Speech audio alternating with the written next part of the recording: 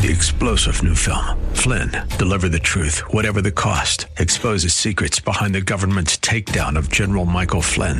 Flynn knew what the intel world had been up to. He ordered the first audit of the use of contractors. This set off alarm bells. He told the truth. He was the most dangerous person for Donald Trump to hire. They had to get rid of Flynn. Flynn, deliver the truth, whatever the cost. Available now. Watch it today. Go to salemnow.com. salemnow.com. Prayer is a direct, person-to-person communication with our Heavenly Father. God is never overwhelmed by too many incoming prayers. Heaven's switchboard is never busy. God is not limited by 2 ears. He's Spirit. I can be talking with Him. You can be talking with Him. Thousands of people in the Bay Area can be talking with Him. Millions of people around the globe can be talking with Him, all simultaneously, and you have God's undivided attention. And that is a commitment by God to you. What a loving God we serve. And we're learning that as we learn how to pray powerfully and effectively. Join us, won't you? This is Study Verse by Verse with Pastor Leighton Sheely. We catch up with Leighton in Luke chapter 11. Here today on Study Verse by Verse. Now, if you look at the revivals over the centuries and around the world that have transformed societies and individuals, without exception, every revival began in prayer. Without exception, every revival began in prayer. Without effective prayer, there can be no revival. Prayer is an essential key to revival. Now, culturally, Americans have a tendency to evaluate rather than value. Americans have a tendency to evaluate sermons based on content or delivery rather than value God's truth therein. Now, God spoke through the prophet Isaiah in 55, saying, "As the rain cometh down, watereth the earth, and maketh it bring forth and bud, so shall my word be that goeth forth out of my mouth. It will not return unto me void." God's word will not return void. Void means valueless. A voided check is valueless. God's word is not valueless.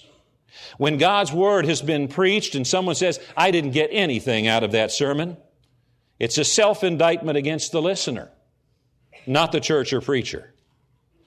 The listener may not have liked the preacher's style or content, but God's word will not return void, worthless. If God's word is being preached, there's always value. And we need to value far more often than we evaluate. Now, there's little value in just listening. There's far greater value in doing, taking action based on what we hear. James writes, "Anyone who listens to the word but does not do what it says is like a man who looks at his face in a mirror and after looking at himself goes away and immediately forgets what he looks like. But the man who looks intently into the perfect law that gives freedom and continues to do this, not forgetting what he has heard but doing it, he will be blessed in what he does." If our personal goal is not to be changed by our study in God's Word, then this is merely an exercise and ultimately a waste of time. What's the point of looking in the mirror if you have no intention of making any adjustments or improvements? You know, when you look in the mirror, you see if a hair is out of place. And if it is, what do? You pull out a comb or a brush and you make some changes. If you have no intention of making any changes, then what's the point of looking in the mirror? The value of us looking into God's Word is to do so with the intention of making changes for improvement.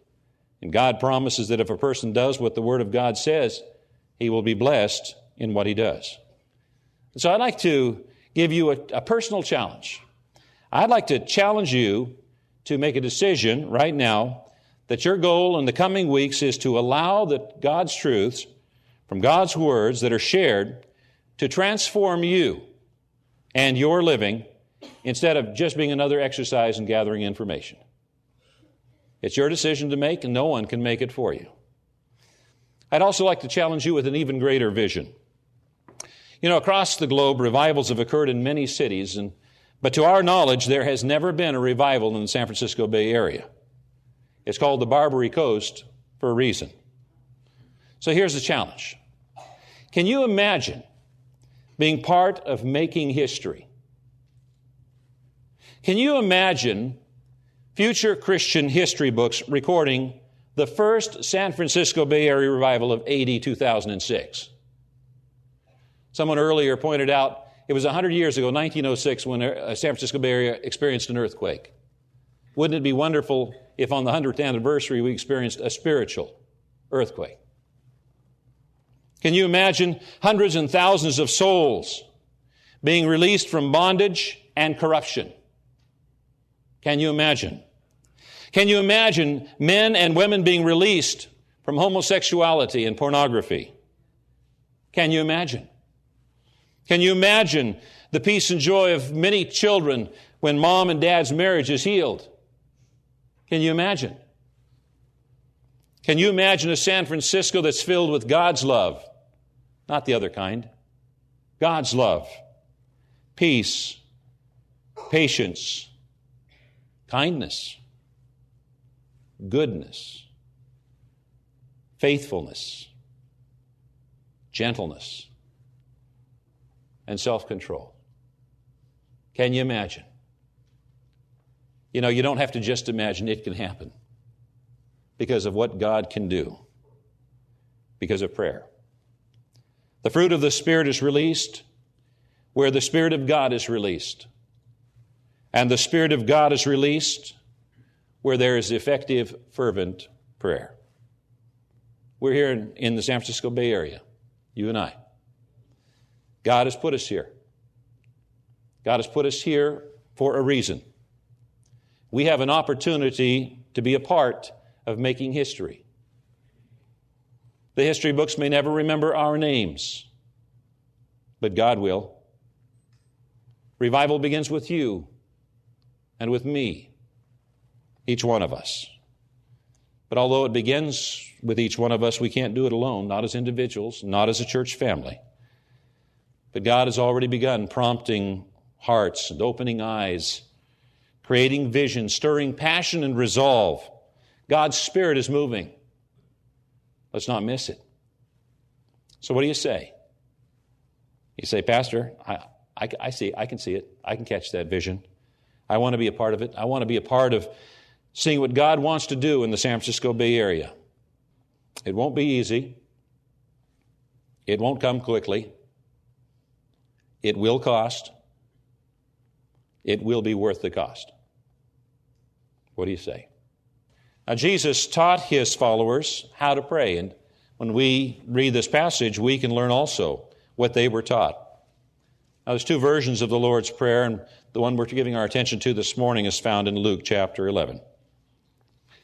It reads, once when Jesus had been out praying, one of His disciples came to Him as he finished and said, Lord, teach us to pray, just as John taught His disciples.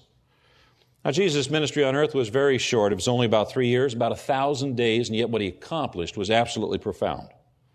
And of all of the characteristics that marked Jesus' life, the one that seemed to impact the disciples most was Jesus' prayer life. And the disciples, it's the only question they ever asked, Lord, teach us how to pray. It's the only thing the disciples asked the Lord to teach them how to do. Now, the Gospels report that Jesus habitually rose early in the morning, often before daybreak, to commune with His Father. And in the evening, He would frequently go to the Mount of Olives or some other quiet spot to pray. The Bible teaches a great deal about the importance and the power of prayer. Abraham's servant prayed, and Rebekah appeared. Jacob wrestled and prayed, and Esau's mind was turned from 20 years of revenge. Moses prayed, and Amalek was struck. Hannah prayed, and Samuel was born. Isaiah and Hezekiah prayed. In 12 hours, 185,000 Assyrians were slain. Elijah prayed, and there were 3 years of drought. He prayed again, and it rained. And that's just but a small sampling of how the Scriptures record God answering prayer. Prayer can be powerful. And if Jesus needed to pray, we need to pray all the more. And Jesus said, when you pray, say, Our Father. Now, Jesus began by addressing His prayer to Father. And the choice of address is very profound. Many people think that God is somewhere out there, fairly disinterested in us, our living, our lives, our needs, and so forth. There's a misunderstanding that God is so busy running the universe or distracted by it that He's not interested in hearing us and hearing our prayers. I had a wonderful, godly man of our congregation come to me once and say, Pastor, I've got to apologize to you. While you were praying for communion, I was still praying for my needs. And I assured him that God could easily hear both of our prayers, that God didn't have to choose one or the other. And prayer is a direct, person-to-person communication with our Heavenly Father. God is never overwhelmed by too many incoming prayers. Heaven's switchboard is never busy. God is not limited by 2 ears. He's Spirit. I can be talking with Him. You can be talking with Him. Thousands of people in the Bay Area can be talking with Him. Millions of people around the globe can be talking with Him, all simultaneously, and you have God's undivided attention. Unlike non-heavenly fathers, He doesn't get distracted, or He's never too busy or tired or disinterested in you. Now, it's important for us to understand, Jesus could have said, our Creator, or our God, or Supreme Being, or something like that. But He said, our Father. Now, a Creator, God, or Supreme Being might be disinterested in what you have to say, but not a Father. And definitely not the Heavenly Father. Jesus wanted us to know that the Heavenly Father is without comparison. He said, ask and it shall be given you, seek and you shall find, knock and it shall be opened to you. If ye then, being evil, the best Father compared to God the Father is evil. If you then, being evil, know how to give good gifts to your children, how much more shall your Father which is in heaven give good gifts to those that ask Him? God is the model Father. He's the perfect Father, and He wants to provide for us abundantly. James writes, every good gift and perfect gift is from above, and cometh down from the Father of lights, in whom there is no variableness, neither shadow or turning. God never has a bad day. God is the same yesterday, today, and forever. God wants to provide for us. We don't pray to the Supreme Being. We pray to our Father, our Heavenly Father, who wants to give us good things, if we'll only just ask. Now, Jesus didn't say to pray to Mary or a saint. Jesus said to pray, our Father. Some people have been taught that their prayers are going to have better success if they're directed to someone other than the Father, but that's not what Jesus taught or modeled. Jesus said when you address your prayers to our Father. Well, to be sure, our relationship with the Father is intimate enough that this is how He requests we spend time with Him. Man, what an amazing opportunity we've been given by a loving Father in heaven.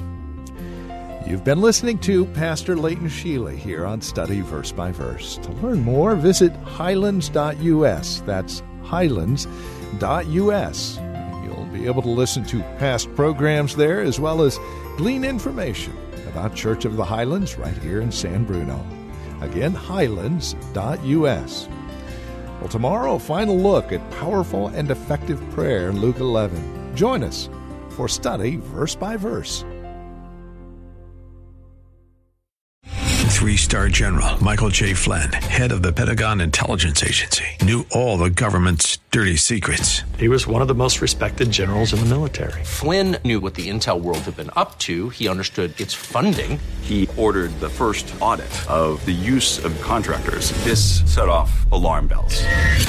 The explosive new documentary, Flynn, Deliver the Truth, Whatever the Cost, uncovers the facts behind this scandal. Flynn told the truth. He was the most dangerous person for Donald Trump to hire. I find out the worst enemy that I'm going to face in my life is right here in America. They took my assessment and they wanted me to change it. And I was like, I'm not changing it. They had to get rid of Flynn. With in-depth interviews, archival footage, and never-before-seen personal records of the man behind the headlines. I just felt like I was drowning. Flynn, Deliver the Truth, Whatever the Cost. Available now. Watch it today. Go to salemnow.com. salemnow.com.